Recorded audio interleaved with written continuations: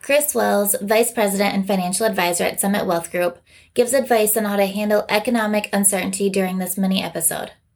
Welcome to the Reach Your Summit podcast, where we help you navigate the path to a better, more secure future. Are stock market swings a cause for concern?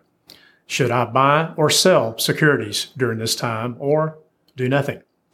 Well, the simple answer is there's not a simple answer. We've always had periods of economic uncertainty, anxiety, you name it. We've probably, if you've been around for a few years, you've lived through some amazing times.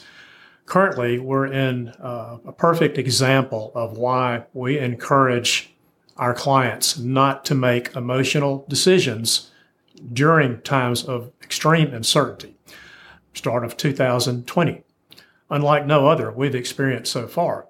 Think back to the February period of this first quarter. We were in the midst of one of the most robust, vibrant economies that we have ever seen in the United States and over much of the globe.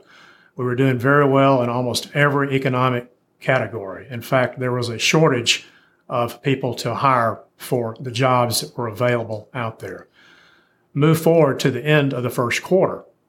Due to the overwhelming concern with the COVID-19 viral outbreak that has touched every part of the globe, we basically did the best we could to protect ourselves, and we literally shut down our economy, which was extremely hard to do, and just leaving the essential businesses open.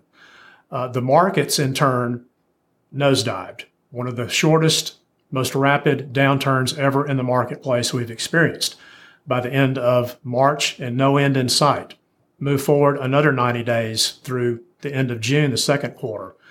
On the flip side, due to some encouraging news at the time about the COVID virus and some encouraging long-term economic news, the markets experienced one of the most rapid comebacks that we've ever seen historically.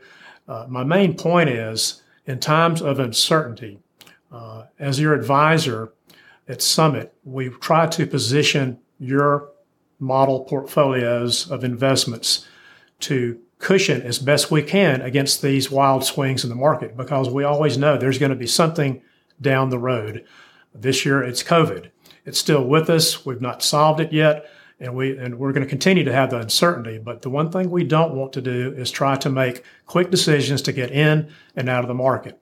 The investors that lose over the long term are those that let their emotions take over, and do not get proper guidance and make those bad decisions that they pay for later, as far as lost returns and just a lot of fear and angst that you just don't need as an investor.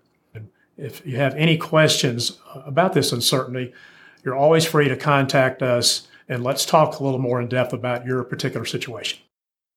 Thanks for listening to a mini episode of the Reach Your Summit podcast by Summit Wealth Group. If you'd like to help support the podcast, please share with others and subscribe so you don't miss an episode. Thanks again.